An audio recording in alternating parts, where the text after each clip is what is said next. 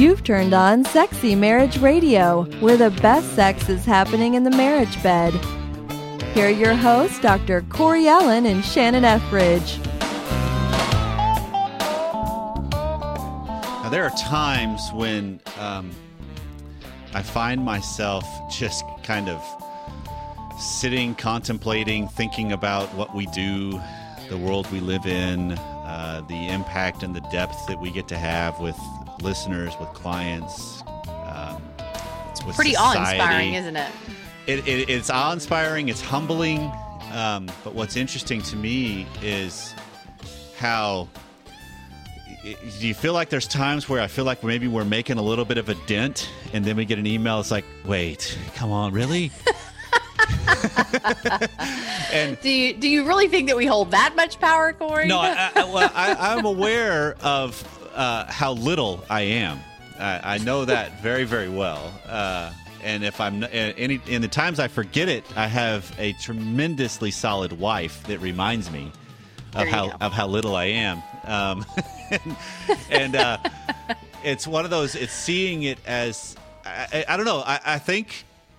Tell me if I'm wrong. By the way, welcome to Sexy Marriage Radio. Thanks for taking some time out of your day to spend it with us. We're honored and humbled every time you listeners log in and catch us on iTunes, on Stitcher, on iHeartRadio, just straight from the website. I mean, wherever it is you listen, I thank you very much for taking some time out to spend it with us. And we also love to hear from you, to let us know what you think and your questions and your comments. And that's feedback@sexymarriageradio.com.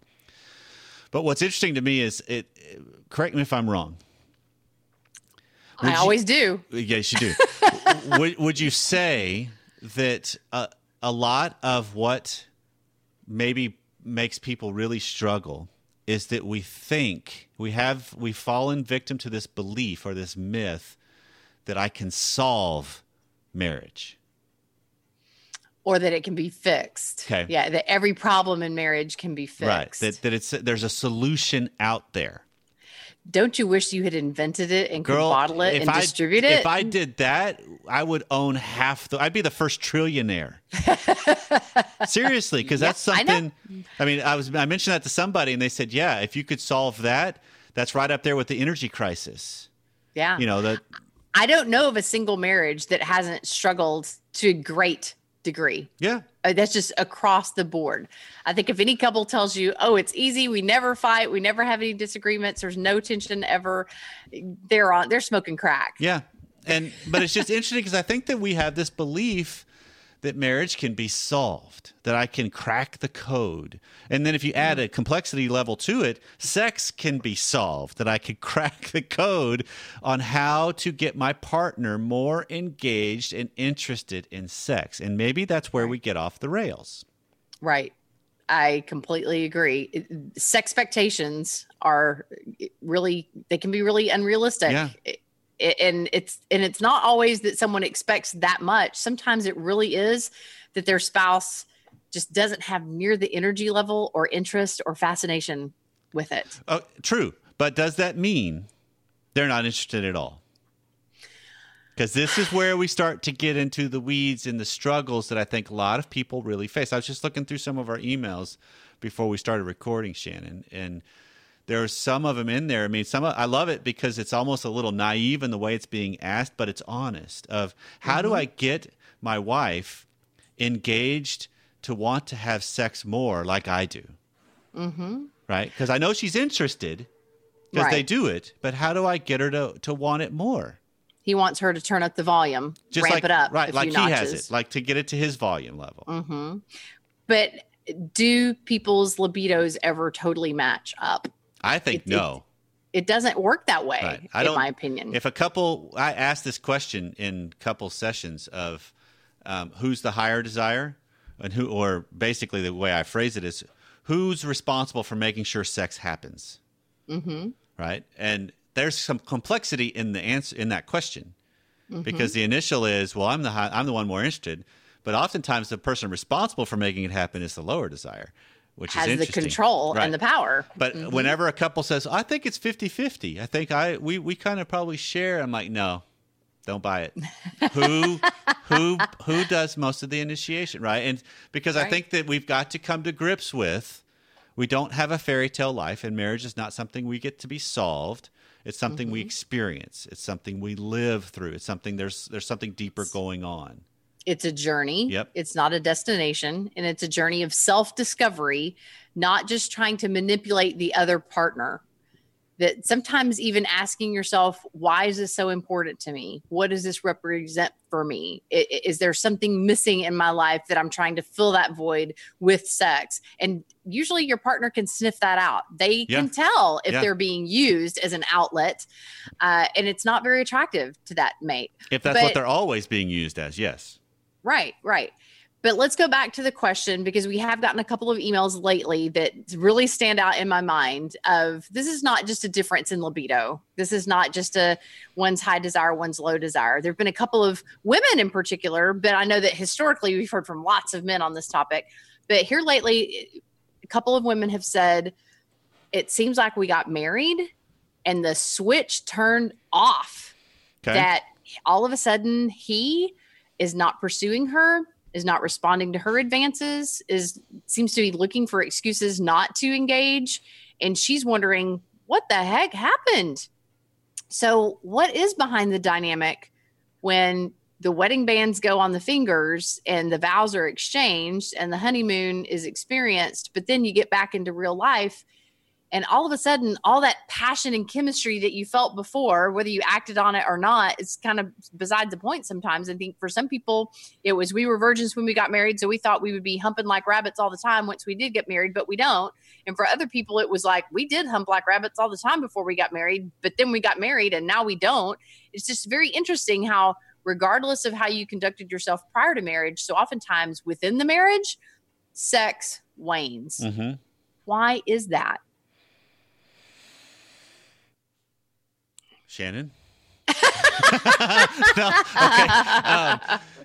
No, I think it's one of those that some of it is the bubble is burst and you realize, okay, this is what it is. Because if you were the kind that had a tremendous amount of emphasis and excitement and thought about what this is going to be, I kind of put this in the same category as happiness, that I think that this will make me happy. And then after I obtain it, I realize that happiness was very, very fleeting and not very long lasting. So, it's not what I thought it was going to be. And so now I'm off balance. And so I start then shifting towards other things and I start letting other things get in my way. And so, life takes over. I mean, when you say that some of the reason why, sex in marriage struggles is, one, it's normal, because I think that that's going to be a component of when you live life with somebody any length of time, there's going to be desire differences and struggles. It's going to wane. And would you say that they're seasonal, that it's not going to necessarily stay like that? Because I think that some people are genuinely afraid of, is this what I'm stuck with? Well, is this ever going to get any better? Sure. I think there can be some components of seasonal might change some things, but I also think there's more important of what's this being revealed about me? Did I put too much pressure on this? Did I have too much unrealistic thoughts about what this would be and what my wife would be or what my husband would be? Because we both suffer from other gender myths. Men could suffer from the idea that my wife is going to be just like she was when we were dating, or what I see portrayed in the movies and porn. Right? And reality, large part of the population of women are not that. They're not sexual aggressors. Mm-hmm. They don't throw down the UPS driver just because he dropped off a package. Right? So, but I think the same thing that women can suffer from, that my husband will be ready to go anytime I'm interested. And there's going to be some men that are like, no, most They're of the time. Crock pots that we talked about a few weeks ago. Most of the time, maybe. But even the ones that aren't the crock pots, even just because the stereotypical of, well, you're the high desire, you should always be ready to go. It was like, well, no, there's times where my life is not always surrounded by sex.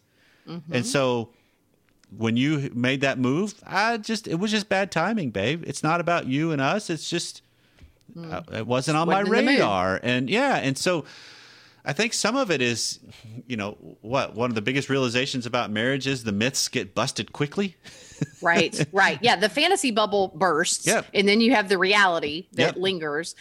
But the question that comes to my mind, though, Corey, is that, is there a responsibility that spouses need to feel toward one another that, okay, just because it wasn't on my radar, just because I wasn't particularly interested in this given moment, my spouse is being very vulnerable to come to me and present a need or a desire that they are feeling.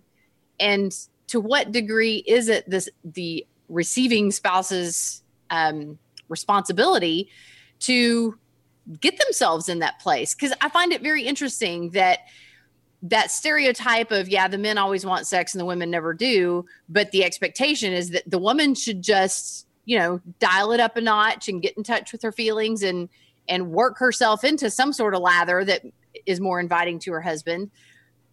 Don't you think that the same advice could be given to men whose wives are clamoring and chomping at the bit and wondering, what, you wanted me so bad before we got married, but now that we're married, where did you go? Like, I remember one email in particular that she said, well, I suggested that we maybe try scheduling our sex nights so that there wasn't any awkwardness about, are we going to do it or are we not? And who's going to initiate and who's going to respond or not and all that kind of stuff. But that his response to the idea of scheduling was, well, that's no fun. It has to be spontaneous or else it's not fun. Right. But that's really exhausting to the spouse who just keeps getting shot down over and over of, okay, it has to be spontaneous and I'm usually the higher desire. So I'm usually the one initiating. So I'm usually the one getting shot down. And how many times do you walk in front of that line of fire before you just get tired of being shot down?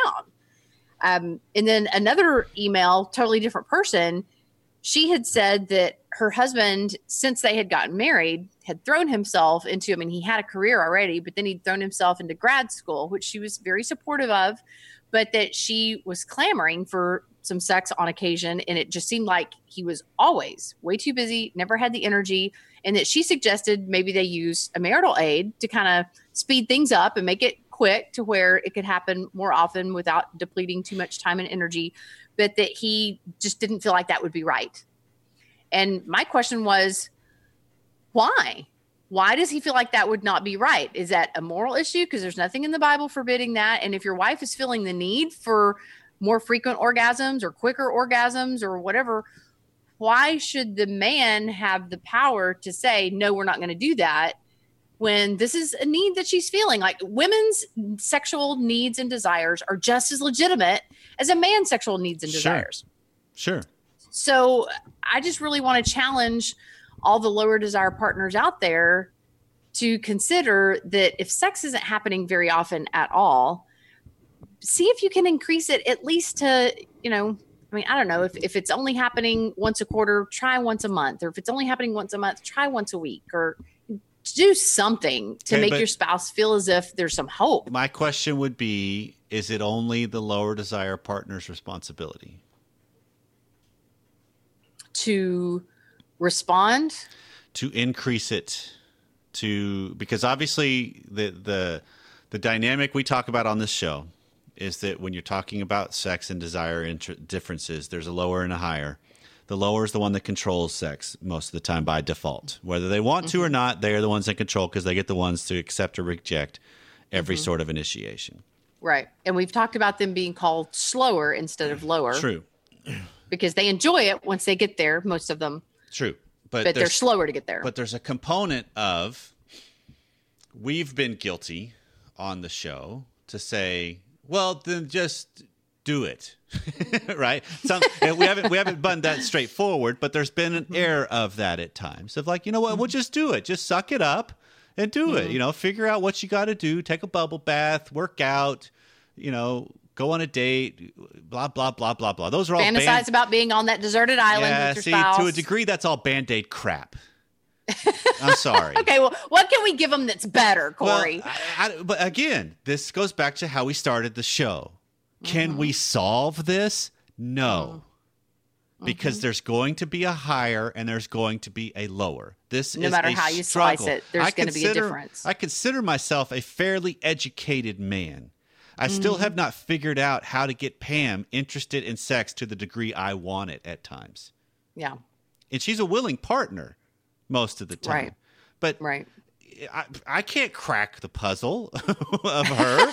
You know, she couldn't crack the puzzle of me. And so it's just seeing it as some of this is we got to look at the premise of what we're discussing. And that's where that's how I wanted to start the show this way, is because then when we pivot to this, of now all of a sudden it's a bait and switch to a degree, that all of a sudden something's off. Exactly. And what's going on? And it's not, I'm going to just sit here and say, it's not just the low desire's responsibility.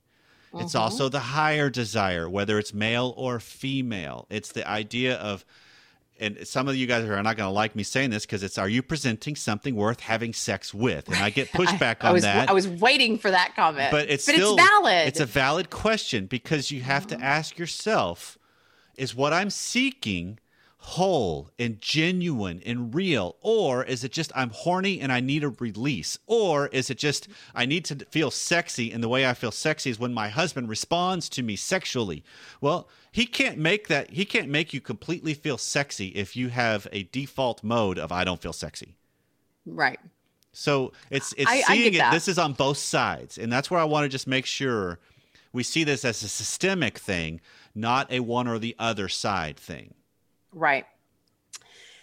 But I do want to differentiate between couples who maybe it's not happening as often as one of them does, but it does happen with relative regularity, versus the couples that, okay, this is not what I thought I was signing up for. Right. Like I didn't know that I would be expected to go weeks, sometimes months, without any sort of sexual connection at all. Right. And they're in shock and they feel as if they're starving. And they did feel as if they got the bait and switch. And, you're right. There's no magic formula that you can boil it down to.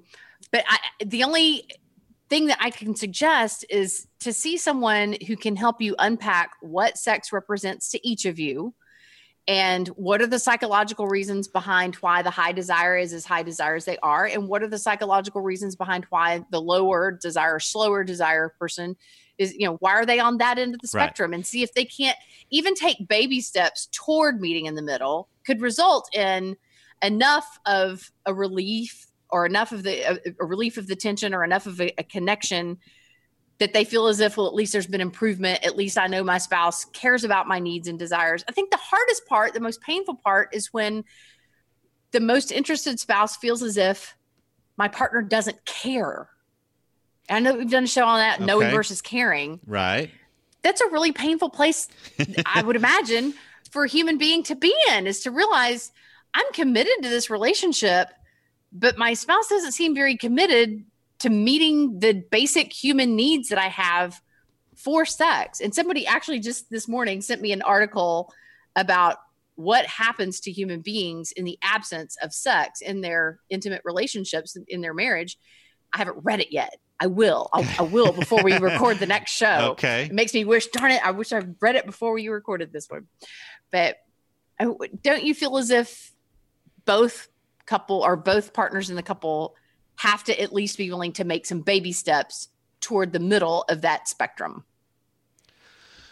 Yes. If we keep it systemically, that you have to, but that's also something that this goes back to the show we did last week of all I can do is my baby step. I can't sit there and demand my partners. And how am I making my baby step from the best in me, from the solid perspective of me, knowing what I know of myself and also knowing what I don't know of myself.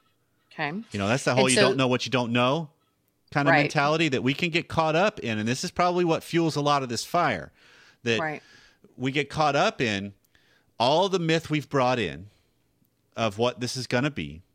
When that gets burst, now all of a sudden we're looking for anything we can to help ease the pain rather than looking at a larger story, a larger picture. Mm-hmm. And that's where a lot of the marriage stuff out there is Band-Aids in my book. I'm trying to put a Band-Aid on a cancer when I can't. It's not going to solve it. Right. It's not going to fix it. But maybe I need to stop thinking I can And I need to start looking at, okay, what's this teaching me? What is this that I'm trying to, that's being exposed in me here? This goes back to the email I think of where she made the comment of she's the higher desire and she's bubbly and she's interested and he's now not, that they're married. And she's afraid because she's being honest about, I don't know how long I'll take it if I got other people showing interest. Right. Because the power of the third right there. It is.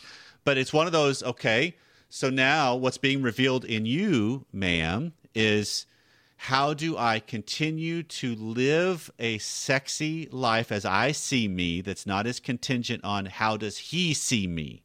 It takes influence from it, but we are solidified most when we don't get the other people validating and saying yes to who we are. Right. Then we have to reach down inside of ourselves for that steel backbone and that sense of identity rather than depending on the ego strokes coming from someone else. And it's when we lack that backbone and the ego strokes are coming from somebody else, that's how the opportunity is ripe for an affair. But let's go back to a thought that crossed my mind of, we have in many, many shows in many different ways tried to encourage that lower desire partner to consider how they can take that step towards the middle. But what does it look like for the higher desire partner to take a step toward the middle?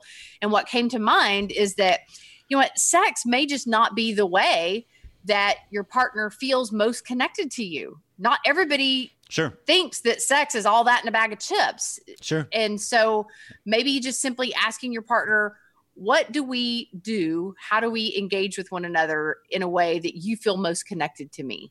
And reframe, kind of like we talked about redefining sexy. Well, how about just redefining connection, redefining intimacy, and try to create those opportunities? So whether it's going shopping together, whether it's going to dinner together, whether it's giving each other a foot rub, whether it's playing Yahtzee or whatever it is, offer those things more often. And that way what you're saying to your spouse is, whatever floats your boat and makes you feel connected to me, I want to do that because I want to feel that connection with you. As long and maybe as you can inspire, maybe you can inspire the person to see sex through the lens of, well, if that's what makes you feel so close to me, then I'd be more willing to do that. You're thinking, no, that's manipulation. That's the struggle, is because that's what we face. That's what's being revealed in ourself, right? I'm glad this came up. That we're really just trying to get our needs met. We live in a relationship where there's give and take, and I want to take at times. It is. It's human nature. It absolutely is. And so I'm not judging that in the sense of you need to stop and you need to learn to just be all compassion and giving and serving. No, there's still an element of you got to take care of yourself. Yes, there's still an element of I'm going to go after what I'm interested in and seek my needs. But if I'm being challenged to learn what speaks to Pam deeper than sex possibly, and I want to challenge myself to give that to her, if I'm going to do that from the best in me and the solid in me, then that means there's less strings attached. And if there are strings, I need to be overt about that. Okay. Meaning, if I'm going to, let's say one of the things that I'm just totally making this up, but let's say one of the things that makes Pam feel more connected to me is if we play games together. And I like playing games with her, but there's some I will not play because she just wipes the floor with me. And that makes you feel small. It does.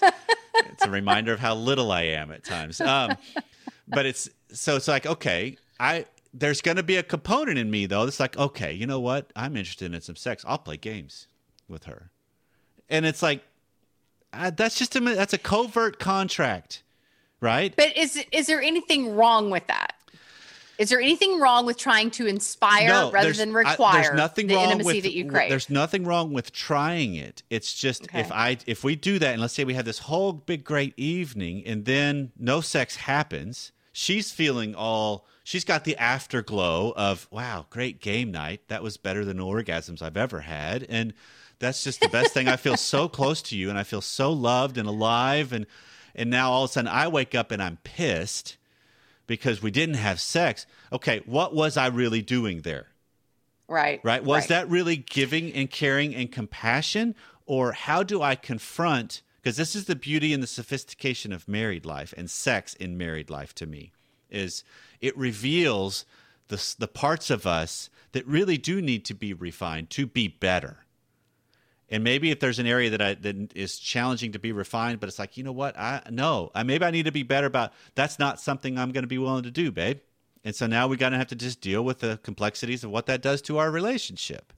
And so it's just seeing this whole thing as, again, this isn't something we can solve. There's not a roadmap into your partner's pants. Even though there is that cute little trail that grows on men's bellies. What is it? The happy trail? But it doesn't always lead to happiness. Fair enough. You're right. No, but there's not a roadmap to my partner's heart either. That's true. That's true. So let me make sure I understand you correctly. Are you saying that a better strategy than being covert about the operation is to be overt? Yes. Is to just not mince words, not try to manipulate. Just if that's say, there. Well, okay, let's go back to this scenario. So Pam comes back and says, hey, I want to do game night. I know I'm feeling disconnected. And I'm like, okay. And she's like, but I don't want sex. I don't want this to be foreplay, right? Then there has to be an element of I've got to recognize that that's still there in the sense of I'm not going to turn it down if it leads to sex, but that's okay. I would love it if it goes there, but if it doesn't, I want to make the most out of our time playing games because it can be a chance where I can learn to connect with you better. And maybe when I develop that part of me, maybe there's a part of you that's awakened by that connects better with me in the areas I want to connect. And that's where we do cart before the horse too much. I want to do this so I get this rather than I want to do this because maybe something's born in me that brings about something. Maybe it doesn't. And even if it doesn't, it's still something better in me. And that's the foundation I want people to think of in the sense of this is something that's being challenged of myself to learning about who I am and who I'm not. So self-revelation, you think, is going to be one of the benefits of this journey that we're on? I do. I think Schnarch puts it this way. This is a quote from him where the title of it is Meeting Yourself Can Be a Shock because there's areas of ourselves that we're not developed and we don't know about. And so his phrase is, your task is to see the errors in what you think you already know.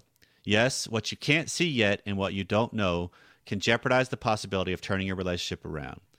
But what can really keep you stuck is what you're already sure of. The givens that you accept about yourself, your partner, your relationship, and your past. Most people have a picture of themselves that's distorted enough to keep their anxieties down and accurate enough to keep their integrity from getting suspicious. You need to look beyond this and figure out how your life story doesn't make sense. Wow. That's powerful stuff. That's deep. That is very deep. I would ask you to repeat it, but it's But would you read that last sentence again? Though it's the idea that the last sentence. Sure, it's the most people have a picture of themselves that's distorted enough to keep their anxieties down, but accurate enough to keep their integrity from getting suspicious. I don't feel like I'm lying to myself in the way I'm doing my life, but I'm still kind of deceiving myself because I don't want to go to some of those areas. Always pushing the envelope to the edge, dangling your feet off the ledge. And all if that you kind of look stuff. at it, that's what married life is going to push us to. That's what sex is going to push us to. And when we get to these extremes of, I feel like I got a bait and switch, there could be some stuff going on that, we got some shows coming up in the queue that we haven't recorded yet on. We could have some mental things that are going on. We could have some things on the spectrums of Asperger's, ADD, OCD, depression, anxiety, borderline. All these things could be an impact of my marriage. And my partner, and maybe I'm the one listening to this, is like, I'm scared to death to go see where that door might lead. Yeah. I had a client. I love it. I love scary. the honesty of him because his client, he was on that path a little bit, and he was like, I feel like I'm Bugs Bunny opening doors, on the cartoon where he just keeps opening a door, opening a door, opening a door, opening a door. And he's like, and I'm scared what the next door is going to be. And I'm like, okay, then what do you do? And he says, I open the next door. And I'm like, well done. That's exactly what you do. And so it's seeing it as this is what marriage does. If when you reach these things, I would say first off, the people that have emailed us, the one we referred to, one, it may feel like something's going wrong, but what if there's nothing actually going wrong? It's just a revealing of things. What if this is par for the course? Right. What if this is part of the function of marriage? Right. This is what marriage is supposed to do. Right. Which brings to mind that expression that we've loved lately from one of our listeners about how one day you'll wake up and realize, oh my gosh, I've married the wrong person. So this conversation leads me to think that one of these days you're going to wake up and realize, oh my gosh, they married the wrong person. Yeah. Like we have to realize that we're not all that in a bag of chips for our spouse either all the time. Yeah, I love the phrase of maybe I'm not as important as I'd like to think I am to people. Yeah, maybe I'm smaller than I realized. So, but I don't know. It's just I want this. I mean, I guess the last two shows have been kind of macro level, up in the air overview, aerial view, and I hope, if anything, it starts generating some at least self-reflection, self-confrontation about how could I look at my dynamic through a slightly different lens, and then what would that say? And how can you adjust your expectations down to a realistic level such that the focus is really on just becoming your best self? Yeah. If every spouse just focused on becoming their best self, then better intimacy in the relationship is going to be a natural byproduct. So I would say this as a way to kind of sign this thing off. One of the tasks you guys can do, if you've hung on this long to this conversation, one of the tasks you can do is just for a couple of days, be an observer of your life. And just ask yourself why you do what you do. It's not trying to find the answers yet. It's just, I wonder why I do that. I wonder why that. And see where that can lead. And just ponder why. Why do I do what I do? And see what that reveals. And if that brings some stuff up, feedback at sexymarriageradio.com. We'd love to know. Yeah. Or jump in with the Academy. This is the very kind of stuff that we love to process together in that community. So, See you next time. We love you for listening.